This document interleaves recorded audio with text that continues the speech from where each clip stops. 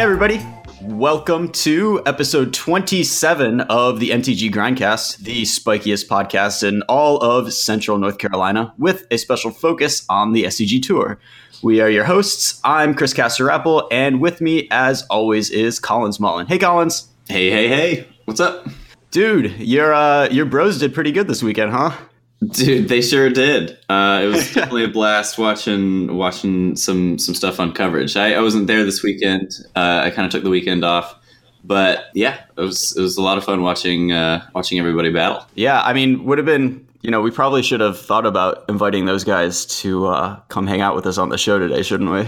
Yeah, well, 3 people is a lot, to come in, but Yeah, man, you're just falling down on the job. But I'm hearing some people in the background. Is there something going on back there? I'm not here. What was on? Was this a podcast? Oh. Not real. I seem to have wandered into an internet chat room. What time? Why is it 8 a.m.? I don't know what's going on. Looks like we got a lot of people in chat. We got a John, we got a Kevin, we got a Julian. We bamboozled the podcast. so bamboozled. We're being bamboozled right now. Oh no. Oh, no. What's up, guys? Welcome to the podcast. How goes it? Thanks. We've got Julian, John, Kevin King, and Jonathan Rossum with us today. That's pretty This cool. is my second time here. I'm ready. Yeah, Rossum with the first double appearance on the podcast. It's pretty sweet. One step ahead of the field. Love it. It's pretty much the only metric of Magic accomplishment that really matters. So. Yeah, it's Oh, yeah, MTG of course, don't Grindcast worry. showings for sure. I'll make sure to rub it into Zan like I usually do. Dude, Zan is welcome to be on the podcast, as well. Just give us a shout out. It's fantastic. Fantastic. Over and over again. So for anybody who isn't totally keeping up with current SCG developments and that sort of thing, with us today we've got Julian John, Kevin King, and John Rossum, who just won SCG Dallas Fort Worth. So awesome. Congratulations, guys. Yo, Thank thanks. Thank you. Appreciate it. So before we do anything else, can we just go over a little bit about like who each of the 3 of you are? I guess I'll start you out in order, and then we can just talk a little bit so people know a little bit more about your background and that sort of thing. So Rossum, you've been on the show before, our only double guest so far, known for playing Jeskai in Modern, but you've recently taken a page out of the Collins Mullen playbook a little bit. Hey. Yeah, I think I've lost the Jeskai like hashtag, and now I'm just known as the modern guy. So I'm Jonathan Rossum. I am currently I'm looking on the Star City right now, second on the leaderboard. Ooh, Good old 141 points. How good? How lucky? it's pretty good. I'm mostly focused on the SCG Tour. I'm a member of Team Lotus Box. I have 5 open top 8s, 4 individuals, 3 modern, 1 standard, and then 1 team open top 8. And I just love modern. Love Modern. I don't think you're the only one. I think there might be a couple Same. other modern lovers out there. Love me some modern. So Julian, this is kind of your second big finish. You had a top 8 in GP OKC in Modern, which is not your usual format, right? Oh, that is correct.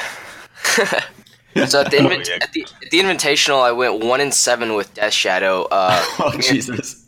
Yeah, I was 7-1 in Standard, so that's definitely something I needed to work on. Was Modern, and I asked Collins, Dylan, Zan, Corey, and Rossum what they think I should play, and they told me Tron. So I sleeved up 3 leagues with Tron, quote unquote sleeved, and then asked someone to borrow the deck and played a tournament, and I played 15 rounds of Magic with the deck that I felt like was very unfair. Yeah, I mean, Top when aided. you've drawn well, then that deck sure does feel unfair. Yeah. How many turn 3 cards does it take to top 8 a GP? Did you keep track? I think I had like 6. It was ridiculous. I think I had at least Excellent. 6. Last we've got Kevin King, and I'm sorry, Kevin, I don't think I've actually met you before, but I've definitely, seen you on SCG stuff, killing it with lands and just not quite getting there in the finals. Like, it seems like almost infinite times. I was so nervous when we got to the finals. Yeah, I was like, oh no, don't do this to me, not again. In SCG events, I've got got 4 top 8s, and they've all been final losses until this week.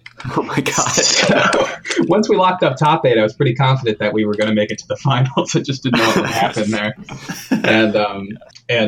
Once we got there, we finally got a win. We finally converted one for once. And I punted my first finals. That was an individual in Worcester. But yeah, no, I mostly only exclusively play Legacy. It fits my lifestyle to play Legacy. The format doesn't move that fast, and it really rewards you for putting in the time to, kind of devote to it. So when I play Grand Prix that aren't Legacy, I'm playing them in order to get my buys for the Legacy Grand Prix. And then I play all the little, East Coast, Northeast, the bigger like 5K, 10K Eternal tournaments that we have up here. Sure. And are you almost exclusively a lands player? Is that your Legacy Recently, weapon of choice? I mean, so back in the day, before it was a deck, Noah Walker was keeping his eyes on like this Grixis Delver deck that was happening, and the mana looked awful and it looked terrible on paper, but he tipped me off and we started working on it together, and that was like before True Name was printed. And I loved it. It was great. It was the best deck nobody was playing, and he was putting up results, and I wasn't because I wasn't very good. And then I was doing all right, and then Treasure Cruise and Dig Through Time and such, and then I couldn't ever beat Dave Long, so I built his deck to test against, and I loved it, so I just kept playing his deck. And since then, I've been in and out a lot, but mostly in. And we'll probably talk about that a little bit more because lands, Legacy in general, and lands in particular, is sort of this enigma Kevin to me. gave me a literal heart attack. When I had to win on board, he asked me, he's like, "We just win here, right?" And I was like, "Well, no. If you have a Elvish Spirit Guide and Crop Rotate, we lose." And he was like, "What?" I literally almost. I was like, "Kevin, why'd you tell me that?" Oh my god, that's literally what happened in the past. And then we attacked, and then our opponent looked at his hand, and then just extended his hand, and I was like, "Oh my, thank God." And this was game 3 when you turboed out your own Merit Lage against Turbo Depths. You had a turn. Land Exploration land, and then land with Rotate.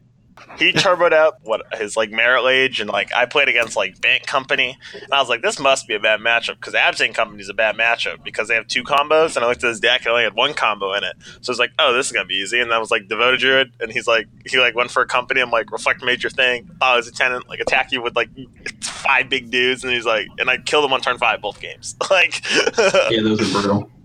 Yeah, I wished I was on camera because that was the only massacre I had of the weekend. And instead, you just had to sit there and watch Kevin's games and grit your teeth a little bit. Oh yeah, I mean, I was best. watching JJ's game, and game 2, our opponent ripped Walking Ballista to kill our Chandra. He took a hazard hit down to 6, drew Vraska's Contempt, and then drew a Walking Ballista while he was hellbent, and we just lost game 2, which we were very far ahead. And I was like, oh no, what's going on?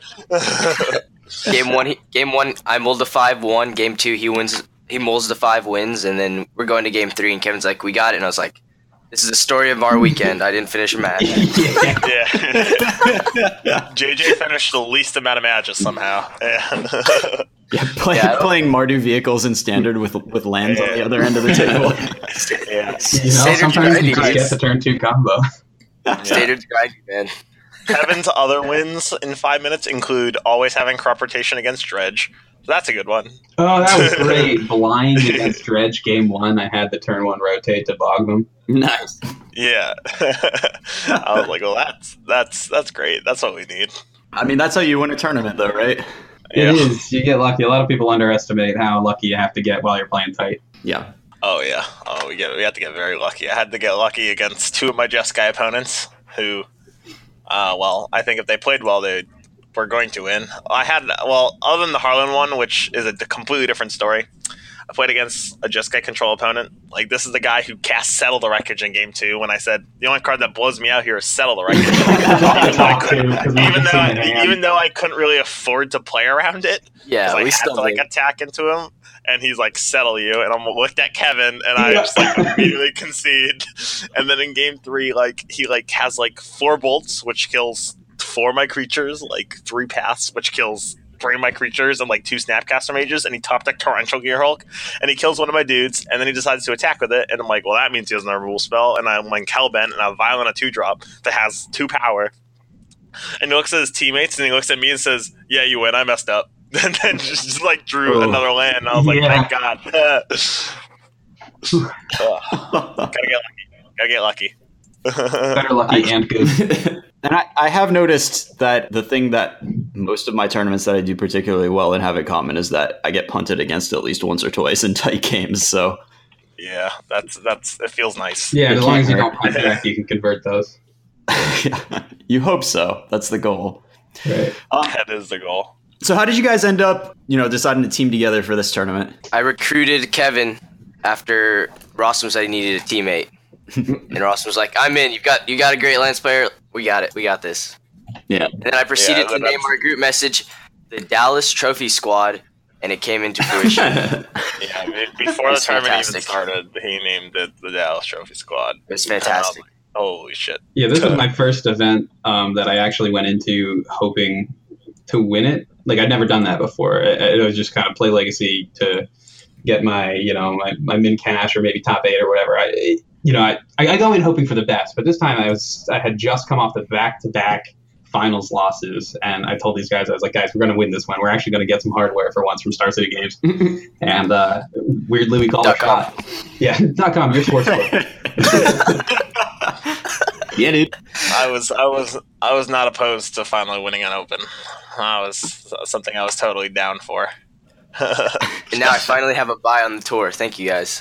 We did it. Nice. Yeah, that's true. I have a buy out of nowhere from I 8-1 into 07 at the Invitational, which was some number of points.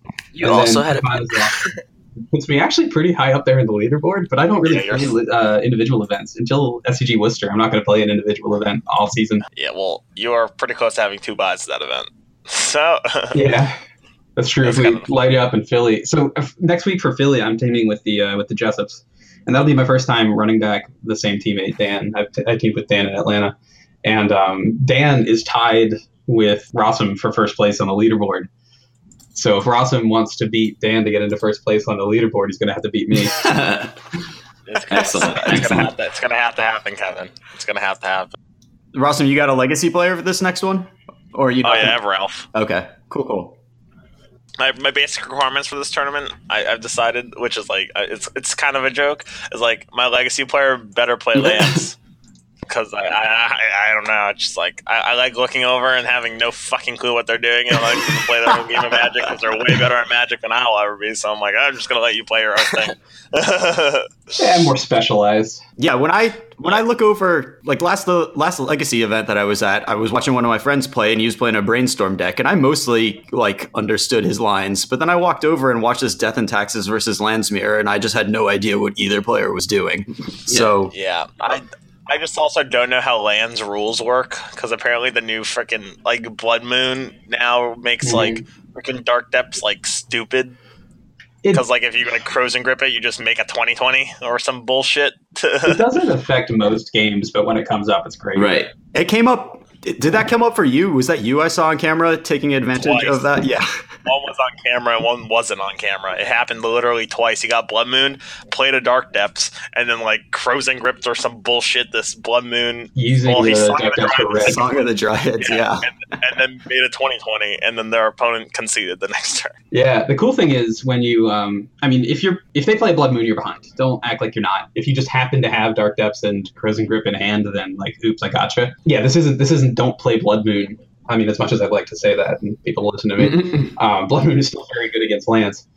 You just have the opportunity to lose on the spot now. But yeah, no, the greatest one is when you play it. You play the Dark Depths with Blood Moon. It doesn't have the ability to add ice counters, so it just comes in with no ice counters as a mountain.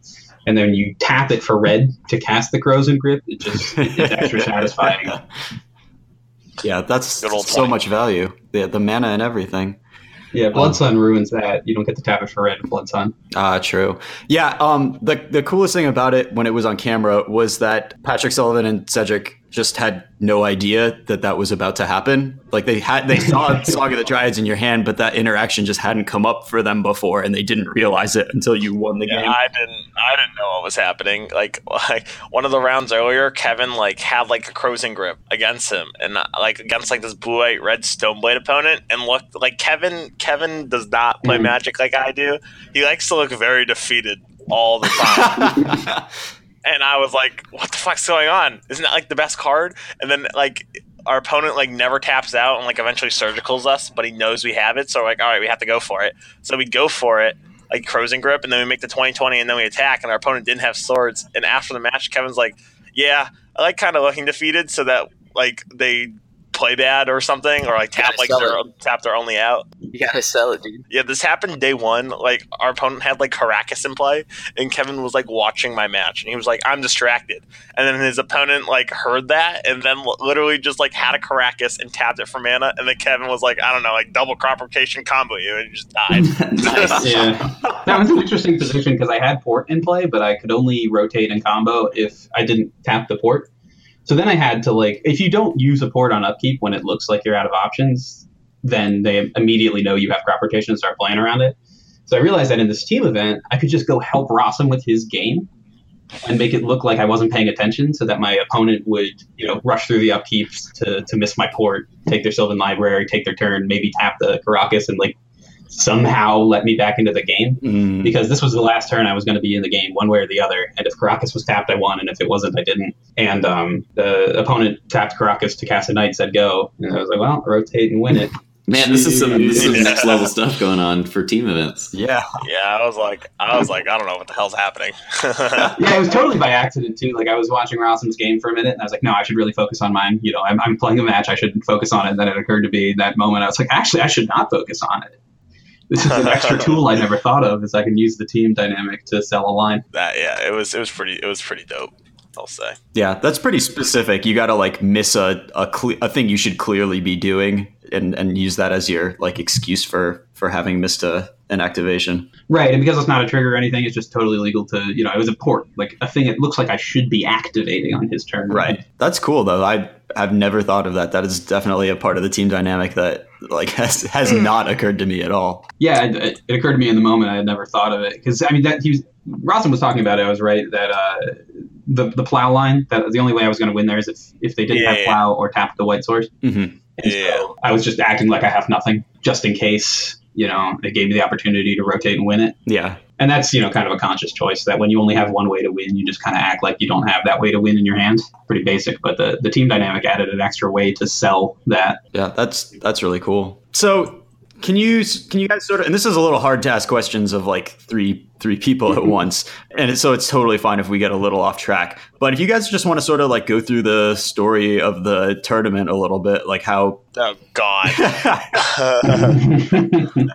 I'll just let you. Rossum carried us so hard day one. I think he X1 4 forward. No, I didn't do that well. I lost to Burn like 3 times. Our record at the end of day 2 matched our record. Yeah, Rossum and I both X4'd the whole tournament. We both 11 forward. However, I was the only one before Swiss round. So I finished 15 of my matches before top 8. Kevin finished 13, and I'm pretty sure JJ finished like 11. And I was like, all right. I think that's fair. Yeah, Modern Vehicles has a lot of play post board, so it was just usually the slower match. Yeah, humans usually I just fucking kill them, Yeah, definitely. I mean, Collins knows. You just fucking kill him. I think one of the crazy stories from the tournament was your winning in match against Harlan's team. Particularly on the modern side. God. Oh, yeah. You should talk to us a little bit what was going through your head about that in Game 3, Rossum. Oh, yeah. Let me tell you about how it felt completely unwinnable. It looks completely unwinnable. I was watching it, and... Luckily, after I ran my Spellcaller, like my Kite Sail freeboot into a Spellcaller I didn't know about, into it, JJ was like, well, Brennan's mulling to 5, which I was like, okay, thank God. So like we're in game 3. I think we're like on the draw or whatever, but it doesn't matter. Like he's on 5 cards, but I was about to concede like on the spot because my hand was just kind of clunky, and I was like, well, I'm just gonna keep playing Magic. So I keep playing Magic for a few turns. We get to a point where I have a Meddling Mage in play, like an Aether Vial on 2. And I draw for a turn. I think I drew like a second copy of Mana Strider or something. My hand is Mana Strider, Kessig Malcontents, and Thalia's Lieutenant. So my opponent played an E for 2. I'm like, whatever, that's beatable. And I cast Mana Strider. He has two mana up. I know he has a Lightning Helix in his hand, and he's like, yeah, resolves. And I'm like, attack you. And he, for some reason, Lightning Helix my Mana Strider.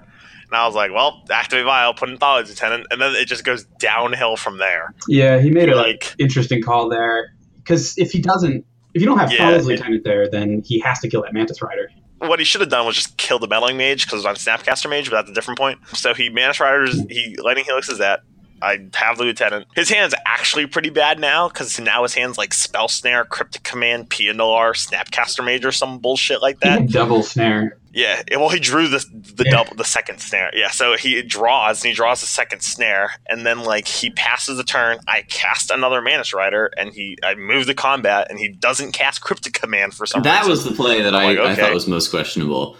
Was where he didn't cast the Cryptic Command to tap your team, because he could have like tapped your team and like attacked you back, and you were pretty far behind at that point. Yeah, like bounce my if he did that and like. What I think he should have done was bounce, because my vial was on 3. He should have bounced it and I think tap my team and bounce the Meddling Mage. So at least he can unlock Snapcaster. So if he draws any burn spell in his deck, I just die on the spot because I'm at 9. He could just like snap bolt me and then he can survive, or snap helix me and then block and then kill me the following turn. So he doesn't do that. I attack with everything. He double blocks my Mantis Rider, and I'm like, okay, so he wants to EE 3 creatures. I'm like, sure, whatever. I'm gonna kill your doohickey with a Meddling Mage under it, which might not have been smart, but I think it's still correct because I have the Zathra Necromancer. I was thinking about that after, but I'm not sure if I did the right thing or not. So I kill the Meddling Mage thing, the one with the Meddling Mage on it. A Meddling Mage comes in, and he's like, oh, it doesn't matter. I'm just going to blow up this at the end of the turn. I'm like, well, no, it actually kind of does matter. I didn't want to like telegraph that I had Zathra Necromancer, but like when I was pausing for so long, that was obviously the card I had. So I was like, all right, name Path. And he's like, okay. Probably Gath Exile, and he's like, blow up the thing. I'm like, end of turn, Zathra Necromancer, and he's like, yep, and I made 3 zombies. and then well, I go on to win the game from there because I'm very far ahead and his hand's trash. I was trying so hard to keep my hands off the zombie tokens that coverage provides while you had that Zathra in hand. Dude, I will say I drew pretty well. I did draw that Zathra for turn, and I was like, well, that was a pretty good draw. Yeah. It made it all easy, but yeah, it was a pretty insane game. Like I understand that people are hype about it, and I was just like, well, I mean, I think I just played correctly in a game where my opponent had all the tools to win, just like didn't maximize it. So that's kind of what gives it like that appeal, because I look so dead. Like on turn 4, I looked so dead. Yeah, and he drew a little poorly. He drew pretty well in the mid game, but the late game there was just nothing coming off the deck for him. Yeah, he just like didn't have anything. Yeah, he like had 2 spell snares, and I got the Kite Sail away the Cryptic, and then the game just was like unlosable from there on. Yeah, but that match is insane. Go watch it. Yeah, and then the top 8 was pretty fun to watch too. That I actually tuned back in, even though I knew you guys had won. I wanted to make sure to catch your matches. Oh yeah, I made a misplay on camera. Feels bad. Yeah, there was one Thalia's Lieutenant miss trigger. Yeah, it was a champion miss trigger, and I was like, I actually could have gotten punished for it. So luckily, I did not. Mm-hmm. Right. Yeah, that was like feels bad, man. There was a point where it looked like if he had a Titan, like you wouldn't be able to attack through it or something like that. Yeah. Well, so game 1 he did eventually have the Titan.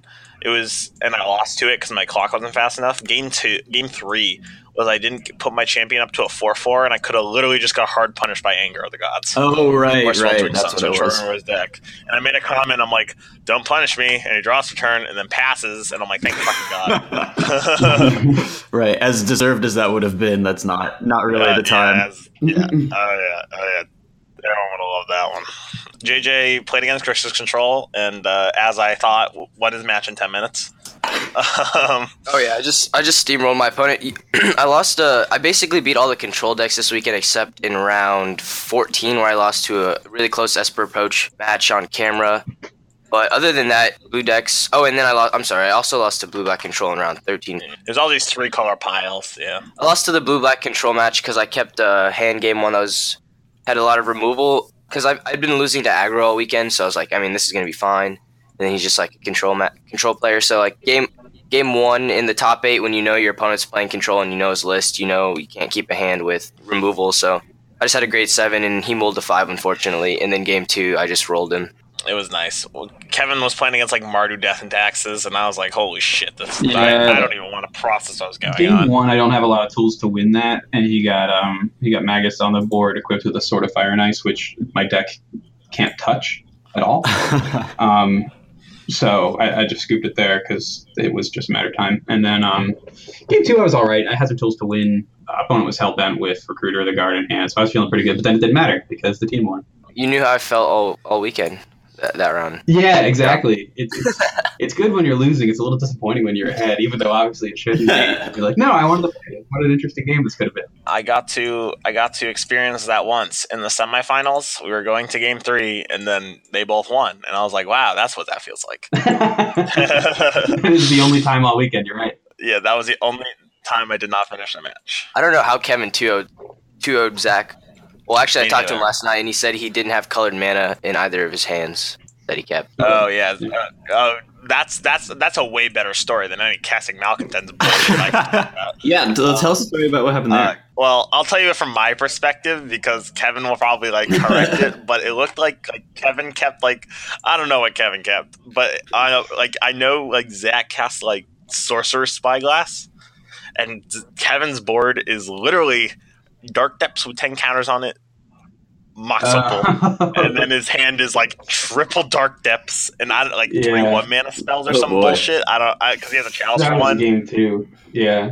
So I kept 2 Dark Depths, and then another mana source of some sort with a Mox Diamond and some lands. So there are some other real spells, one of which I think was Rotate, because that's a pretty great hand. There's a lot of live draws there. But basically, against Big Red is different than 12 Moon or 8 Moon or whatever Moon, in that they can just kill you. So you actually have to combo them. Whereas against the Million Moon decks, you can just land a Molten Vortex and never lose.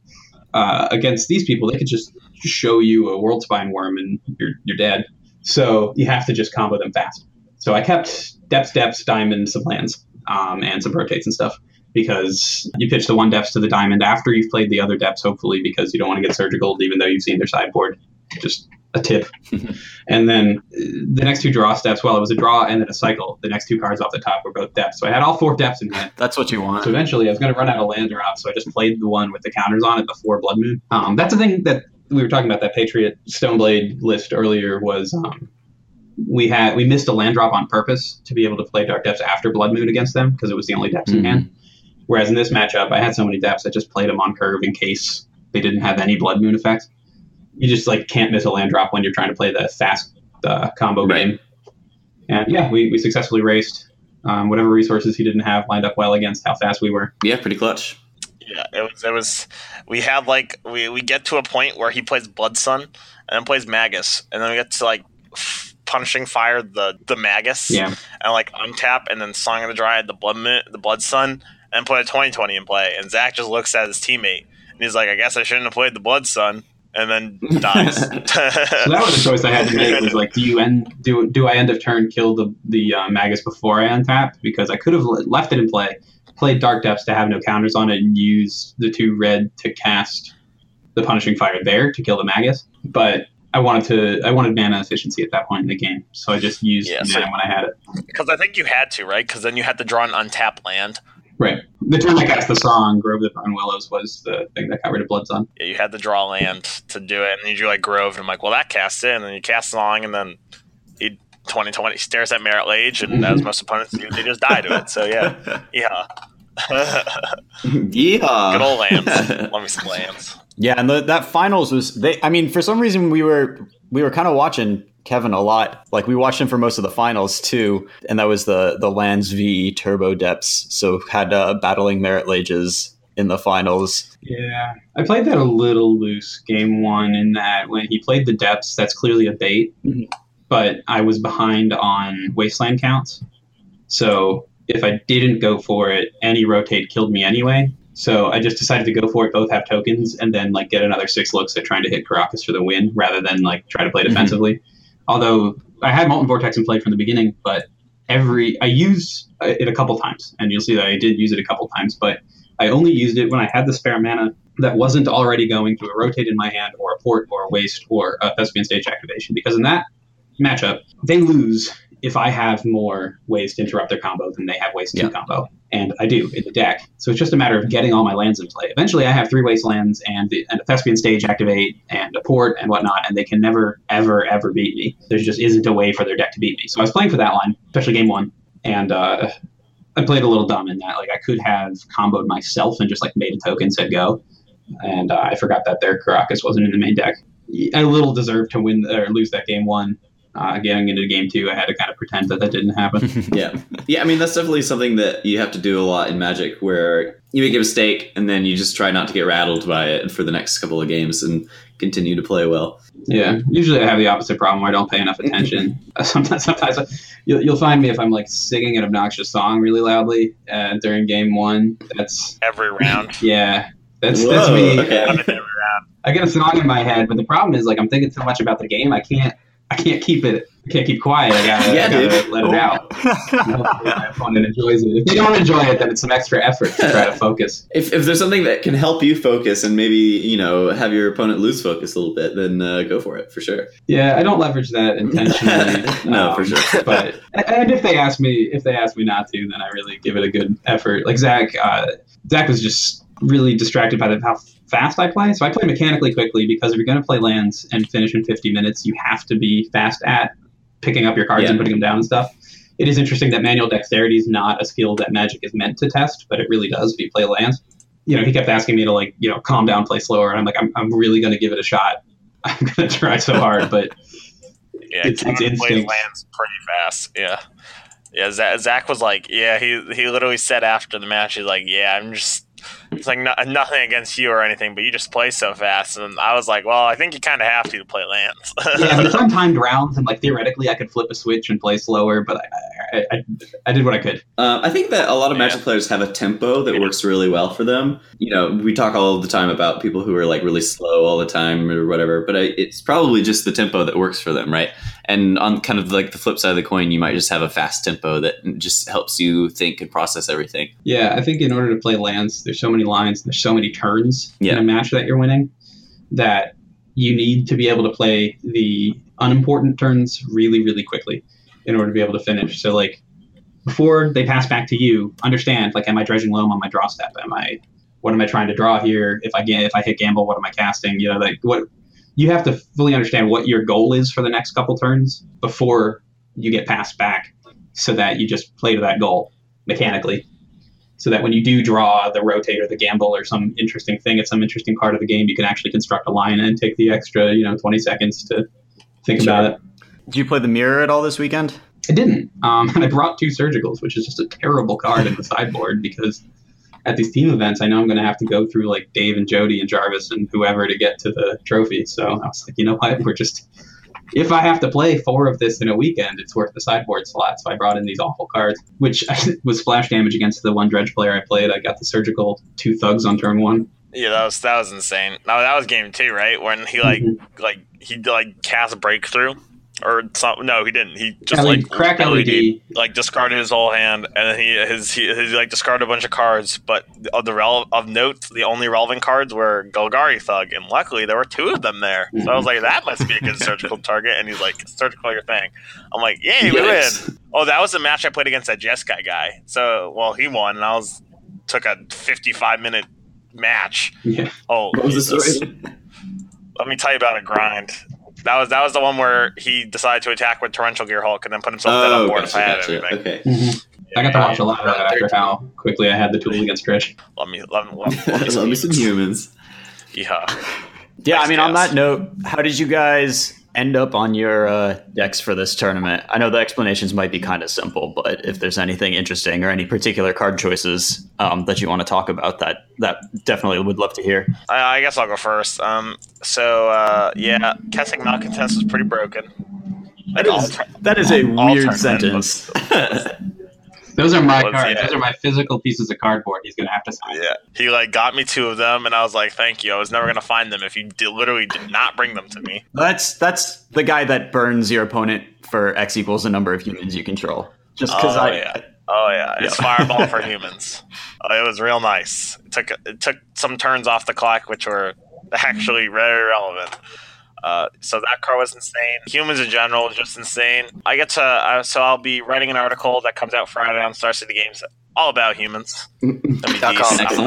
.com. Yeah, of course. I have to one up the Collins Mullen. He already had one. Yeah. So now it's my turn. Updated. Yeah, Updated. I'm pretty excited for that. Be careful if you don't attribute the deck correctly, then a bunch of people will yell at you. So There is probably about 1%. I don't even know who that guy is. So there's about a 0.01% chance that happens. I hope I get flamed for it, but it's all right. I think Collins has already borne the brunt of that particular. Oh yeah, Collins took one for the team. That's why he played the deck first. He took one for he took the hit.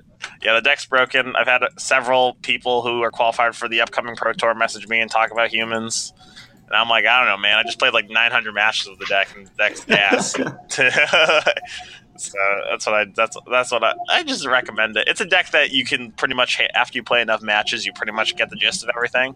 And at that point, it's just like how to maximize like what you want to be doing in the matchup. So with humans, you have two game plans that you try to maximize. You try to maximize your disruption, and you try to maximize your aggression. And in some matchups, you want to maximize one over the other. And it's just knowing how to maximize which one you want to approach.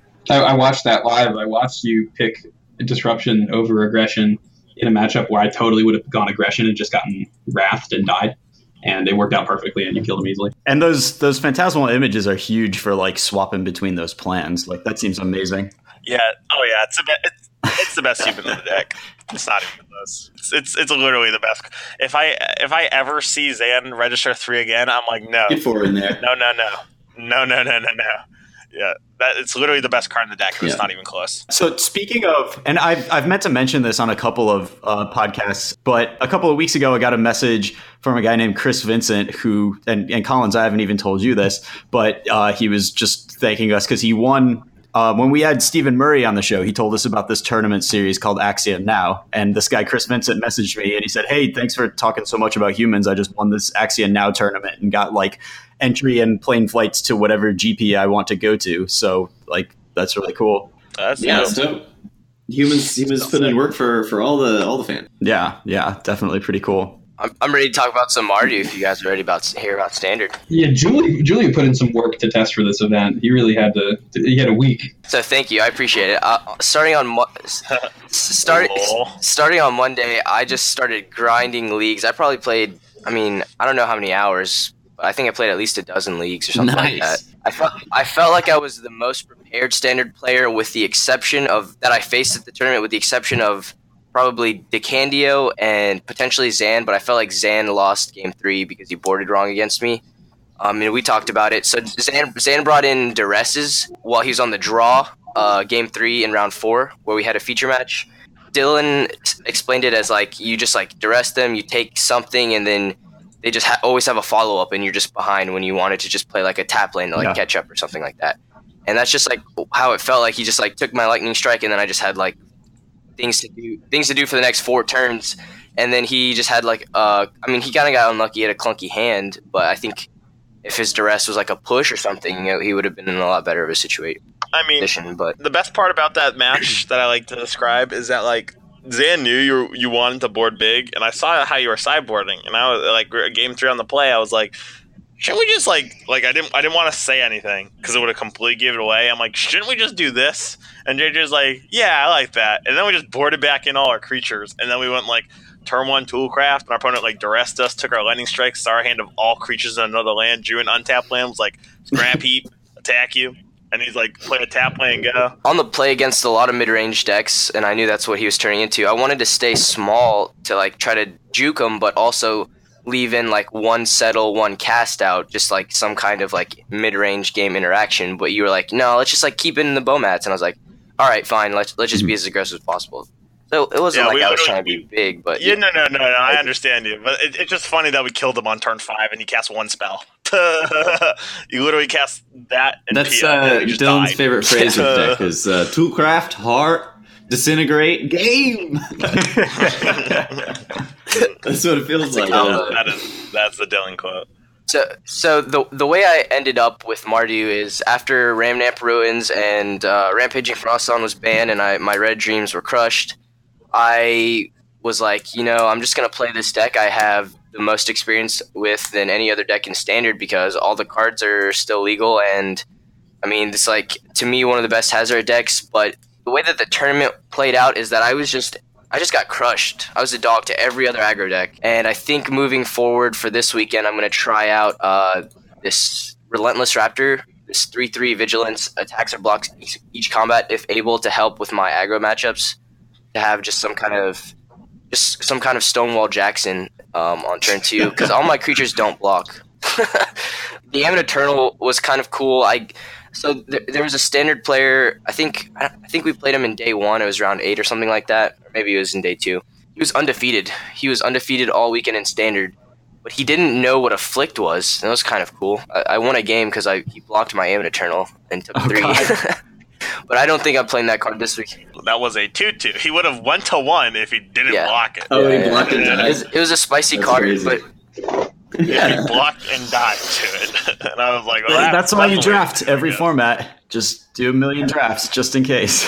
Right. Mm-hmm. Yeah, just in case you don't know what a card does. I'm gonna give credit where credit's due and say that Zan definitely came up with this tech. I only got to play like 2 games with it, except we streamed with it the Thursday night, and I wanted to play Ballista over it, but I was talking to Rossum at the player meeting, and I was like, "What do you think, Ballista or this card?" And he's just like, "Ammon Eternal." Yeah, I still stand by. Yeah, I still stand behind Ballista as just fucking garbage. But that's another story. I think I'm gonna play Ballista this weekend to help with the aggro matchups, because Mardu is just the worst aggro deck in the mirror matches. I lost to like red white, one red card black. that might help a little bit with Mono that red. is the new 3/3 Vigilance for 2. That's red white, the dinosaur. Yeah, the Relentless Raptor. I was just talking about how I'm gonna test that and potentially Relentless play this Raptor. weekend. Okay, that's what it's called. Yeah, he helps against the aggro matchups because he just blocks really well. I think we already had this conversation. Stonewall Jack. Was I doing that for a Sounded second? out. Gotcha. That's what I get for not knowing the names of cards a little bit. It's all good. Yeah, I don't know anything. If it's a standard card, Julian was asking me, he's like, "Are we going to play around this card by name?" And I'm like, "I don't know your cards." Yeah. The best part about Kevin is he looks really in depth in the game and he knows what the cards do. But I looked at him, he's like, "Listen, man, you're the guy who plays it." And I'm like, "You know what? You're right." And I just like snap mulligan to 4-lander, and I just had an infinitely better 6. I'm like, "You're so smart, Kevin. Just listen to myself." He was asking me, and it was like it curved out until like turn 2. It's like this perfect 1-2 curve into nothing. And he's like, "Do we keep this?" And I'm like, "I don't know. Do you keep this?" Yeah, it was like champion, like thought was a tenant, and I was like kind of close on keeping it, and it was against this bad guy, and I was like, I'll mulligan, and then my hand was like Aether Vial into like it was like Aether Vial, champion, noble, like image, lieutenant, reflector mage. I'm like, well, I can't think of a better 6, and I scryed into just like another I scryed like a land to the top, and then I just drew all gas, and then that's how you humans. You just only draw 2 lands. On the flip side, after having 2 team tournaments with Lance players in Jody Keith in Santa Clara and Kevin King in Dallas, I still have no idea how Lands works. I just know that well, you make 2020 and you I don't know how Legacy works at all, so I'm gonna have to up my game, especially if I want to go to. I think I can name most of the lands in his deck. That's about the extent of of the 36 lands in his deck. I can probably name them, but that's about it. I think if you want a Dark Depths, maybe Turbo Depths, maybe the second place deck might be the Legacy deck for you. Yeah, so that was an interesting situation where I, over the last couple months, was looking at Turbo Depths because for a little bit, I was playing Burning Wish build, and then when I was playing Burning Wish, I was getting Thoughtseize because actually, without Miracles in the format, Thoughtseize kills combo and Sphere Resistance doesn't. So I wanted the way to play Thoughtseize, but I didn't want to play like a real black version. So I just played one Bayou and the Bogmane. And then I could Burning Wish for Thoughtseize. I could Burning Wish for Last Rites. And that was really neat, but it was slow and clunky and awful. The cool thing is like you can side out a Loam, and then after you get Surgical, you can Burning Wish for Loam. Oh, that's so cute. That's cool. Neat. But yeah, because I was realizing that most of my best games in that meta were the ones where I just comboed quickly against Fair Blue or something and killed them. So I was realizing that the more I'm trying to make red and green into a deck that does that, the more I should just be playing actual black green turbo. And I tried it, and the problem with it to me was the games it loses, it just loses. There's no other option. There's no way to pivot into a game plan that can win. So I got off it, but it is super powerful combo deck. Yeah, for sure. Do you feel favored against it with lands? Generally, especially on the play. Okay. We have all the tools to beat them. It's just, especially if they can get there quickly with, Sajiri step back up or something, to turn off your Vasadith or your Karakas or whatever your out to it was, then you can die. But most of the time, if the game goes long, you have more land drops, you have more relevant lands. They have one Ghost Quarter, usually main, and then maybe they side a Wasteland. So you have 4 Wastelands and up to 4 Ghost Quarters, 3 ports, up to 4 ports. You have all the tools to be able to beat them, as long as, especially with exploration, you get to develop your board while disrupting them, and then you just win. So it's usually pretty good, but it's up to the first, 3 to 4 turns for Black-Green Turbo to just, Thoughtseize the rotate out of your hands, play the Urborg, get there, make a token, say you don't have it. Gotcha. And you can also... it was kind of fun watching that sort of dance of you both have Thespian stages in play and are trying to avoid playing Dark Depths if you can because you're turning on your opponent's stuff. Mm-hmm. It looks like a fun matchup at least. It's really interesting, and actually I was kind of disappointed game 1 went the way it did, because that's the kind of game where there's a lot happening and everybody's counting their mana and counting how much they have to activate Thespian stage or how to rotate for a waste or whatever. But it looks like nothing's happening to the viewer. So we're just making land drops, tanking forever, and then saying go for 6 or 8 turns, and then somebody loses. It doesn't make for good television. Right. And you're not doing anything because you can't afford to tap out of crop rotation and stuff, because then they'll just kill you. Because once or twice I found an extra red mana to throw a land at his face, but that was it. Also, the lands you're throwing need to be lands you don't need to play next turn, because you're never going to have the mana to cast Loam. I do remember watching part of Game 2, and I rewatched that finals. And Game 2 is funny. You he played turn 1 Safekeeper or something, and then you were Wasteland you, and then I think he had Spirit Guide Crop or some bullshit or something happened. And then you're all right, waste you again because you had Exploration in play, and you just he literally had no lands in play for the rest of the game. I wouldn't have wasted there without the second waste to back it up, because rotate would be a blowout. I would just play 2 wastes, which is almost a better position to be in sometimes. But yeah, because I had the waste to follow it up, I was waste you, see if I can duress you for a rotate, and I did. Which I'll trade Wasteland for a rotate all day. It's the most important card of the matchup. Yeah, that one ended up being pretty brutal to watch after that second Wasteland. Mm-hmm. Yeah, our opponent had 1 permanent play for the rest of the game. So 1-1, and then we played a Tireless Tracker, and then he probably was well, I can never win. Both of my Wastelands were countered. The first one was countered by having a no legal target after the rotate, and the second one was countered by being sacked to Safekeeper. So neither of my Wastelands landed. Fair. I don't know if you guys have watched any of the replays yet, but this was the P. Sully commentary on that situation is, look, people just love playing Legacy so much. No matter how bad the situation is, they just refuse to concede the game. And this is on the 8th turn of no permanence in play for your opponent. I don't know that that's entirely fair, in the sense that, because when I'm, and I guess that's why my turns look a little longer than they should be, is that his turn can absolutely be land, pedal, Spirit Guide, rotate, or land, pedal, kill you. There's so many ways for me to lose from that position in a deck that has 8 0-1s that aren't lands, and 3 rotates left. That it's super boring. They're super dead Magic, where I have to still be on pins and needles to try to get there. Right, and I think part of that commentary was because they knew what was in your opponent's hand, and it wasn't any of the pieces to do those things. Right. So. Yeah, they don't have Brainstorm to just Ancestral into a better hand. Right. Yeah, tough not playing a blue deck in Legacy. I don't know that I could make that decision. The lands... See, my problem is I don't think that I could put in the time to be competent enough with lands to beat the good lands players, and that just seems like a terrifying thing to have to do for me. I found the deck pretty intuitive when I first picked it up.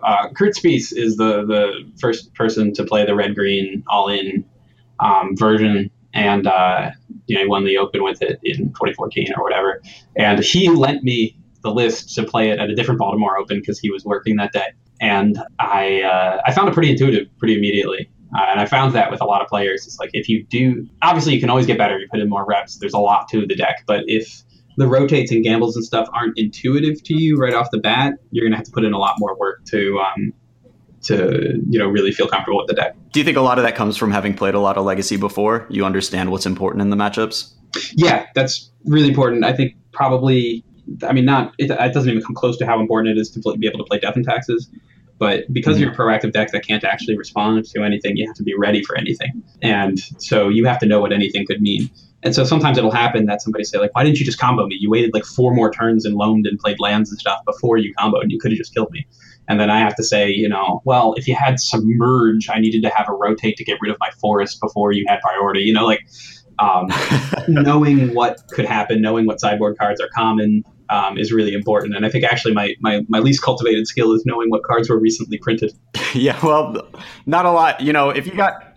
If you got Blood Sun on your radar, then that's about as far as you got to go for now, I think. Yeah, but just like every once in a while, you get some wacky card somebody's playing a one of. There's like that morph card with negate that I had no idea, and Sea Stompy played it against me, and I was like, "What is that morph?"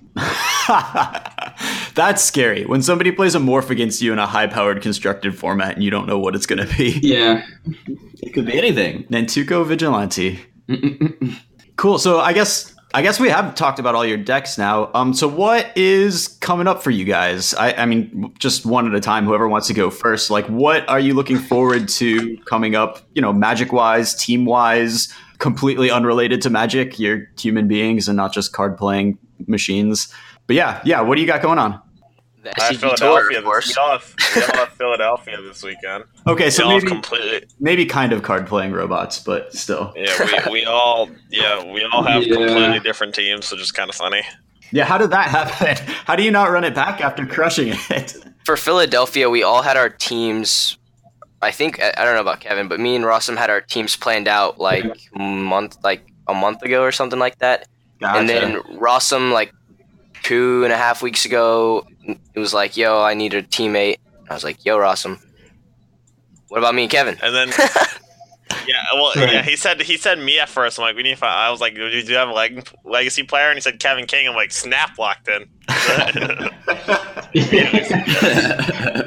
Yeah, I didn't know I was going to Dallas until fairly soon before it because it wasn't going to be team. So I wasn't planning on it at all. It was going to be standard in Texas, and I'm in Maryland. I'm just not going to do that. That's probably part of why the teams aren't going to be the same, is because Dallas was kind of sprung on everybody a little bit, where nobody knew it was going to be a team event until pretty late. Right, like I've been talking to the Jessups. I was like, Dan I teamed with before, and I was like, do you want to run back Atlanta? And he said, he made offer this time, but he was like, me and my brother need somebody for. I asked him about Dallas, and he said, no, but me and my brother need somebody for Philly.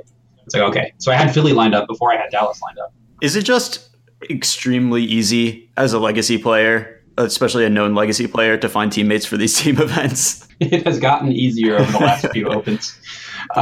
Yeah, now that people have realized that, Legacy Lands players are these, unicorns that we need to find. You're not wrong.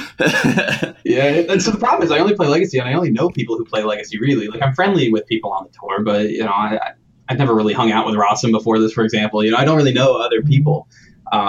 So I was asking around, and Daryl Harris hooked me up with Jim Davis and Dan Jessup. We're looking for a team. We're looking for a legacy player for Atlanta. And Daryl said, you don't know this guy, but he's solid. You should team with him. And then we made the finals. I actually had a pretty bad day too, and I 0-3'd that top 8, so I didn't look all that good, but I looked good on paper. So then for Baltimore, we put together a team. Marius and Zach P. and Marius Chalua. I always say his name wrong, but Marius is gas. He doesn't play as much as he used to, so it's a real treat to have him out at events. And Zach's real great. So then we ran that, and then from there, people understood that I exist. So it became easier to find a team. That I exist. That's really all we're looking for in general. We just want acknowledgement of our existence. We usually just play Legacy with other Legacy players. We live in our own little world. Other people ask, where, who are these people? And we come out of the caves hissing. Yeah. It is very amusing to me that Kevin has 74 Open Series points, and they're all from 4 team events. I was just like, what the fuck? And an NBA. Excellent. Yeah, I'm qualified for another Indy where I have to play 2 formats I don't know at all. Yeah, that's pretty brutal that the Invitational has no legacy in it, and that's the only format you play. Yeah. Well, Kevin, didn't you recently top 8 a tournament, like a single person tournament that wasn't legacy? Or am I making that up? Not a national one. Like my best finishes in other formats have been, 50-something player wins in Modern. I'm weirdly ahead in Modern. I don't prepare at all. but I have a good win rate in Modern Lifetime. Yeah, I mean, Modern's one of those formats where, if you can play a deck well, kind of in a vacuum, then you can go pretty far. So to answer CCR's question earlier, next events obviously are Philly, and then there's a GP in Toronto after the Pro Tour that I'm going to be headed to. I don't know if any of you guys are going to that. No idea. No idea. Okay. I don't know. It's a Modern GP. Modern. And then there's Indy, which is a Modern Open. And then Memphis, the third week of February, and that's February.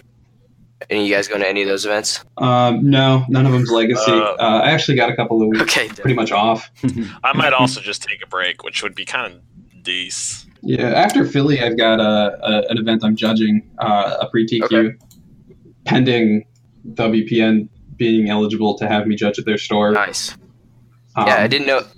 We didn't know Kevin was an L2 until the end of the weekend. So do you need to go through that whole background check thing? Is that's something you have to deal with now? There's very little guidance published on what a background check means. Basically, they've same as they did back. I don't know if you know the Legacy proxy / playtest card event kerfuffle a while ago. Was that they thought that there was some huge tournament that was using proxies and they hated it. And they said, you can't do that. We're going to revoke your WPN status. So then everybody was like, wait, we can't run Proxy Legacy anymore? And they said, no, proxy cards are issued by judges. So then that became a whole thing. And they did clarify you can play playtest card events as long as they aren't sanctioned or for high stakes. So we have a playtest card event every day of the week on the Baltimore Beltway, all for $5. And so that was a whole thing. But it really kind of established WotC's policy of don't give too specific guidance so that apparently they can claim whatever legal recourse they need at the end. So when people were asking, what does background check mean?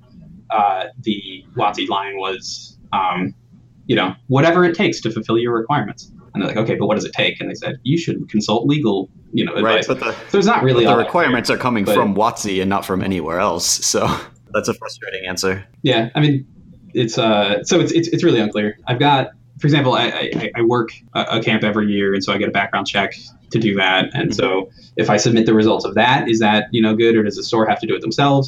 Can the store just sort of Google me, run me against databases, make sure I'm clean, or do they have to do a paid thing? That's all pretty unclear. So whatever it ends up is what the stores have to do is, what I have to make sure I'm willing to give them the information to do. Because that's the other thing is like, if the store has to run a pretty in-depth thing, I have to give them more information than they can Google, which then I have to think about each store I judge for. Are they going to handle that information responsibly?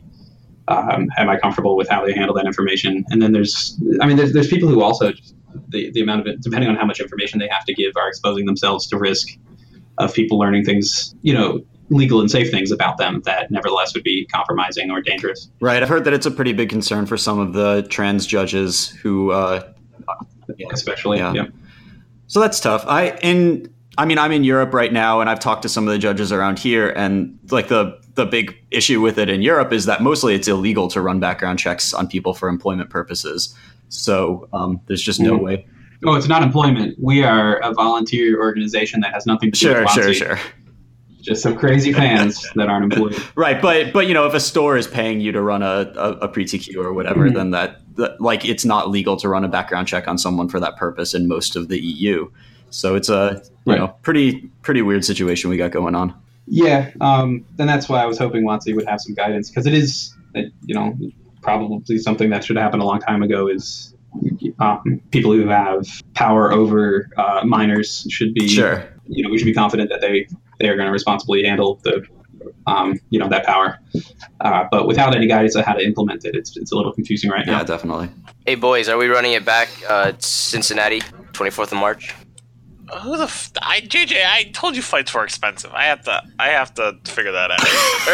There's a list of people. We've got some live decision making happening. There's a list of people who. Well, I'll let you know if I'm even going to the event. Okay, Mister. I want to be. Yeah, that's during Kyoto, which is team constructed. Which maybe with this huge windfall of cash we just won, I'll go to Kyoto and play that one. Flights are like $1,100. You have to. It's like top 8 or bust. Yeah, but this is free money from top 8 from winning. You weren't counting on this, so I think there's a GP in Pittsburgh that weekend. Anyway, oh wait, no, that's Singapore. My bad. I was thinking about going to Singapore, but there's a Pittsburgh GP anyway. That same weekend. Oh my god, in Singapore. Japan was gas. I went to GP Chiba, the Legacy one, and I loved Tokyo. It was so cool. So that's another reason maybe we'll turn Kyoto into a vacation. Yeah, me and Zane were talking about that, but then I looked up flights and I was like, yeah, if we don't like win this tournament, it's super poor EV. This vacation is terrible EV. Yeah. That's fair. I haven't been yet. I think it's terrible EV to spend multiple days of your vacation locked in a little tournament hall playing Magic if you're going to treat it like an actual vacation, though. Yeah, that's actually a thing. So my girlfriend Katie came with me to Chiba when we went, and she's been super supportive of my stupid hobby. Like, I'm away most weekends, and she's still supportive. She's watching the streams when I'm winning, and she came with me to Chiba, and we had a great time all week. 8-10 days, something like that. And then she sat in the hallway at a convention center in Chiba for 2 days while I played the GP, which just can't be fun. We were hoping there was like more to do in the area in Chiba, but there really wasn't. It was pretty non-populated. Gotcha. Well, so good life advice for people with significant others trying to do these trips is make some individual plans for the Magic days, I guess. Yeah, if you can. Internationally, it's tougher, but right. Yeah, it really. I don't really know. It's hard to empathize with the situation of like, your significant other goes off to do something for 2 days in a country where you don't speak the language and don't know what to do. So it's a tough situation either way, and I think it's important to acknowledge that. For sure. But cool that you were able to do that. I mean, that's definitely it's good to have some support. That's very helpful. Mm-hmm. Yeah. So I don't have anything in particular that like we need to address, but if anybody has had any random thoughts or anything that's been buzzing around in their head, please feel free. Oh God, I'd like to cover lastly just like some tweaks to the list if anyone wanted to play Marty Vehicles going forward. Yeah, for sure. I mean, like standard is definitely kind of the in a lot of flux right now. So any input you've got on that would be super helpful. Oh yes, sweet. All right, so moving forward from my list, I would cut an Ammon Eternal and I would cut the third Lightning Strike.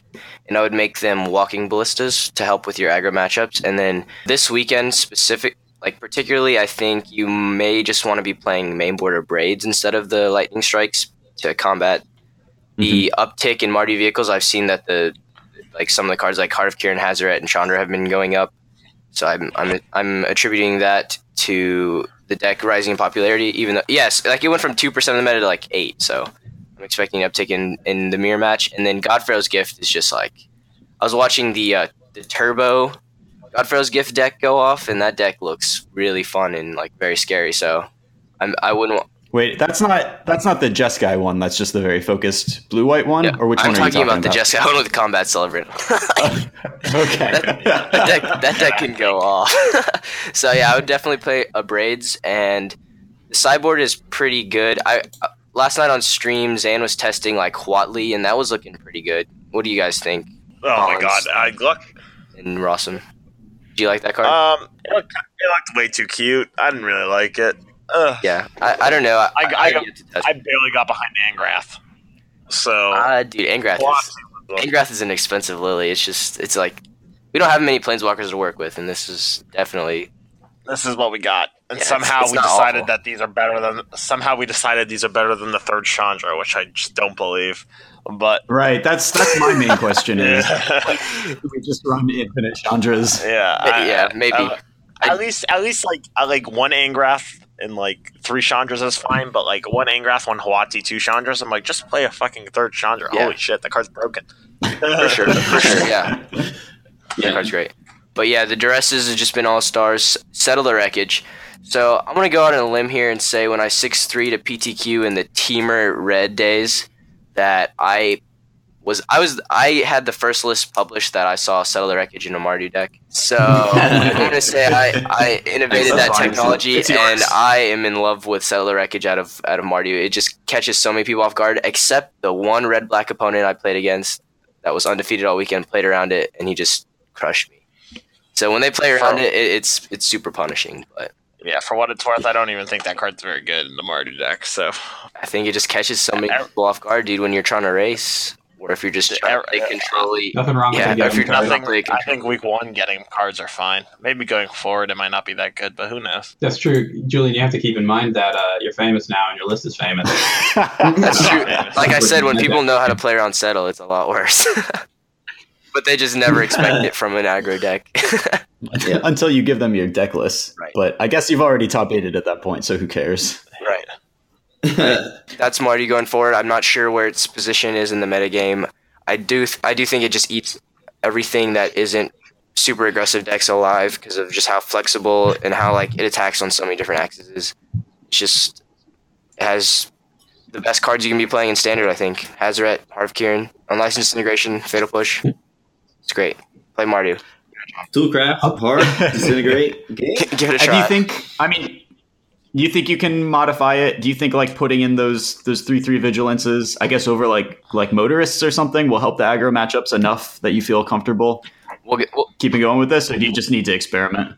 Yeah, I've been taking a break. I've been slacking on the last 2 days since I got home from Dallas because I felt, 2 whole days. dude, last week, man, I think I put like 40 hours or something into Standard. So I put 40 hours into PUBG last week. That's what I did. yes, It was great. And then you won the tournament. yeah. Rossum slacked off last week because he top 8'd, and this week he's probably just gonna slack off way harder. I'll probably slack off even more. Yeah, holy shit. No, he's just a slacker in general. I'll So, you know. probably play like 2 leagues and be like, I'm gonna win the tournament. That's how I'll feel. Dude, my motto is hard work beats talent when talent doesn't work hard. So I gotta live up to it. I still think I mantra. probably played more Excellent. matches of Love humans it. than you probably have played of Mardu in the past week. Yeah. That's true because he only had a week to get ready for this tournament because Standard changed. So he had to Right, put it yeah, I was all in like, at once. Teamer's gonna get banned, Red's gonna be general consensus best deck, and Wizards was like, not so fast. We're gonna hit you with the curveball. Frost it on, make tokens good again. I would. I'll take the opportunity to run down a sort of Beyblade of the highlights of the list so that people have some lands tagged. For sure.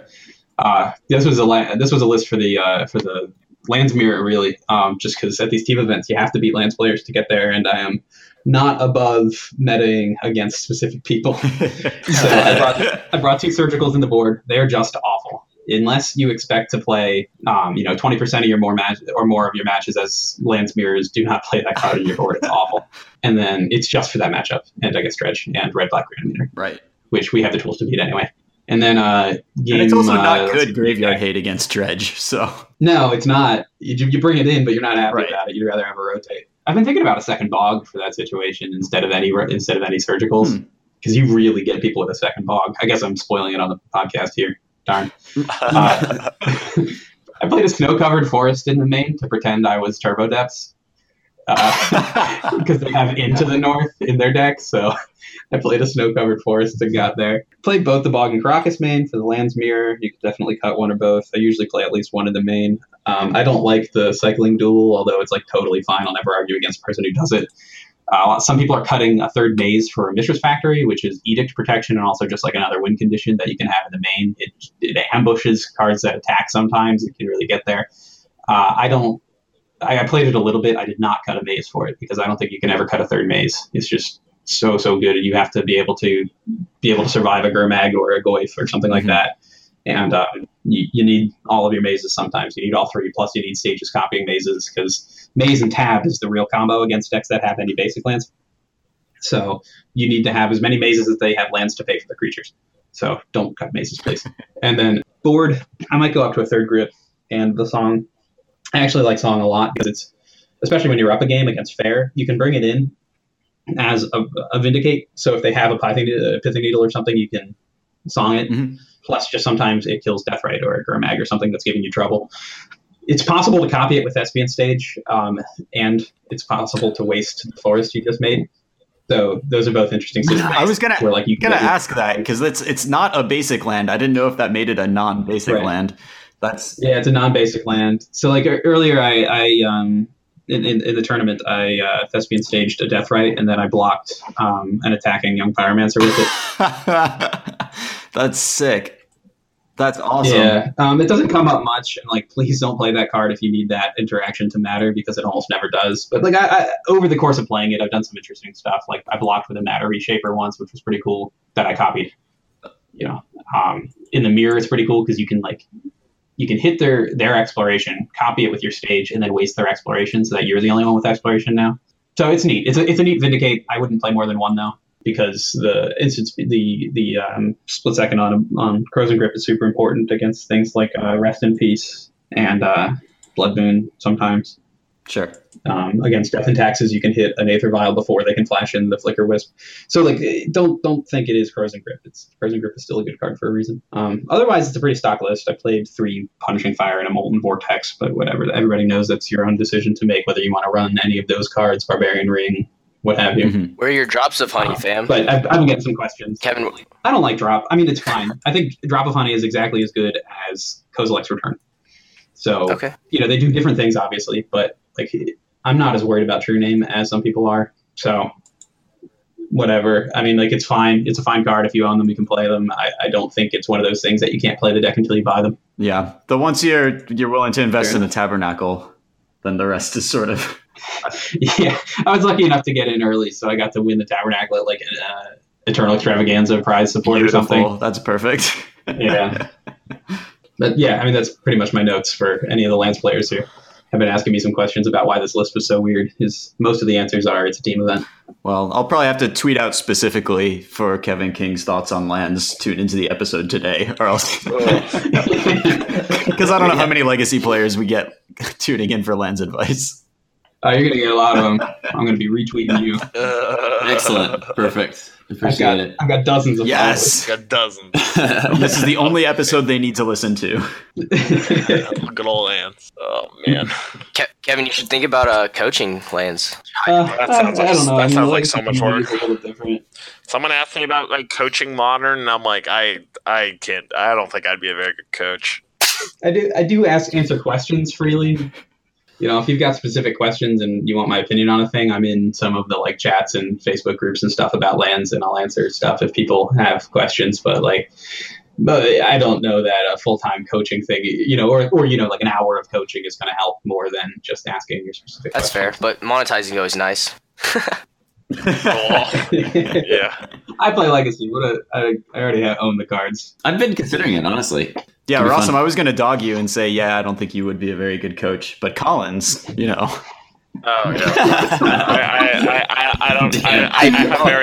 I have very low patience.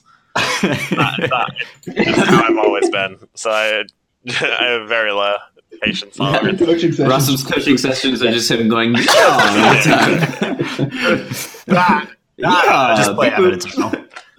Yeah, just play that card. Like, the thing about I felt like when I was like doing like when you play the deck on Moto, it does all the triggers and stuff like interactions for you, like which is like also like cool. But in paper, like when I had Thali's trigger Lieutenant, I was like hold priority, flashing like Thali's Lieutenant. I just had like a massive brain fart for about 5 seconds. I'm like, let me just make sure I'm doing this right. I'm like 2 counters, 2 counters, 2 counters, 1. And I'm like, okay, that makes sense. And I was like, wait a minute, let me make sure I did that right. 2 counters, 2 counters, 2 counters, 1. And I'm like, I think that's right. And then I stopped for another second, and I'm like, all right, do my triggers evolve? And I'm like, he's like, yeah. I'm like, okay, this is what happens. I'm like, I think I did it right. Yeah. I mean, that is a non-intuitive interaction, the flashing in creature in response to the Thalia's Lieutenant trigger. Yeah. It can get complicated. I had like a 12-12 like champion at some point in the tournament. My opponent like was chumping a 9-9. I'm like, well, that's not even the biggest champion I've had.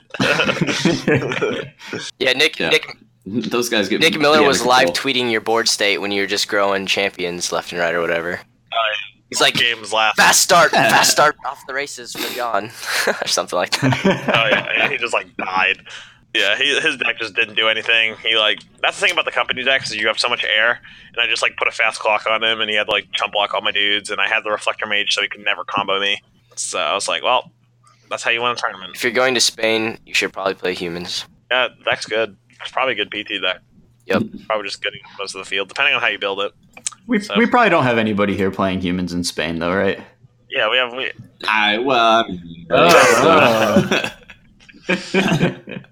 It was broke. It's still broke.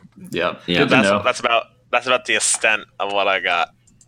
I'm probably Excellent, playing in excellent. Philly again this weekend, so my problem immune definitely, but I like how a couple of our opponents were just like, they were jokingly like, he's on humans.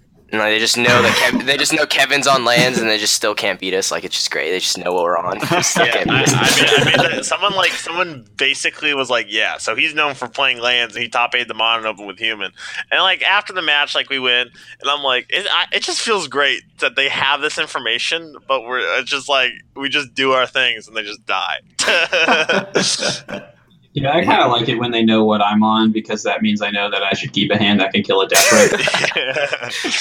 Yeah, fair. Collins, the way you describe it is, I don't care if you know my 75, you still gotta beat me.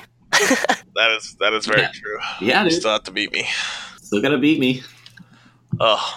Awesome. All right, guys. Well, thanks for coming out, No everybody. problem. I'm glad that we were able to coordinate Yeah, this. it's deep. I'm gonna go back to. thanks for I'm gonna go back to bed. Thanks for that's Thanks for having us. If anybody wants to find you guys, like on Twitter or wherever you guys prefer to be, awesome_Rossum. Find me on Twitter. Yeah, I don't have much of a brand, but my Twitter handle's You Happy Now. It's YA Happy. You happy now? Yeah, it's pretty Excellent. much all about legacy. And My Twitter is JJLBX. Follow me on Twitter and Instagram. word. Make sure you follow me first, so I have more followers than both of them. Actually, JJ Don't bother following has me. no followers, so actually, I don't know how JJ has so many, but he does. Why do you compare yourself in so many ways? I just want more followers, man. That's all I want. Me and Russell were talking about it, and he's like, "Yeah, you gotta have Too competitive. you gotta have a low following count." And I was like, "Dude, that's just rude. Like, But it is. you gotta show Dude, people I just love.